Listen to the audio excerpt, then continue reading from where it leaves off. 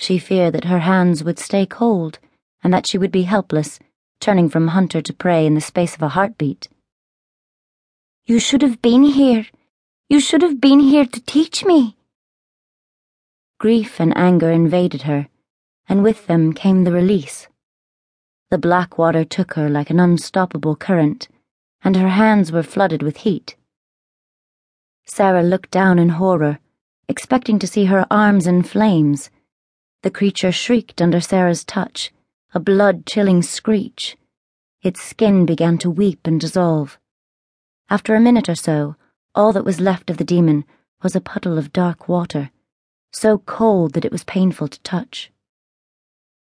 Sarah sat back on her heels and exhaled slowly, as if an enormous weight had been taken off her shoulders. She looked at her hands dreamily, as if she couldn't quite believe what had just happened, what had come out of her. She'd known about the black water for a long time. She'd known that her father had possessed it, and that she was bound to have it too. But to feel it happening, that was different. Exhilarating and terrible, all at the same time.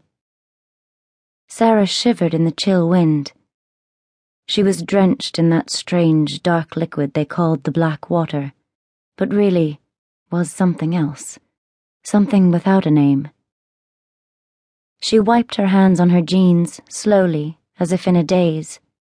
She was drained, exhausted. Her first hunt. Her parents should have taken her. They should have guided her, but they'd been killed too soon. So she'd had to do it by herself. She'd had to learn, and learn fast. So many times she had asked her parents to start teaching her. Back soon, my love. Her mother's hair brushed her cheek softly as Anne bent over Sarah's bed to kiss her. The gentle light of Sarah's lampshade illuminated Anne's delicate features and made her brown eyes shine. Sarah wanted to throw her arms around her mum and keep her there, keep her home. Let me come with you. Sarah, darling, we talked about that. It's too dangerous. I know. Sarah's pale face was flushed with the vehemence of her words. But I want to stay with you. I don't want to be here on my own. You're safe.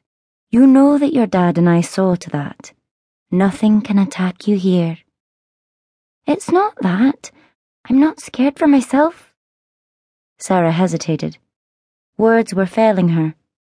I'm scared you won't come back, she wanted to say.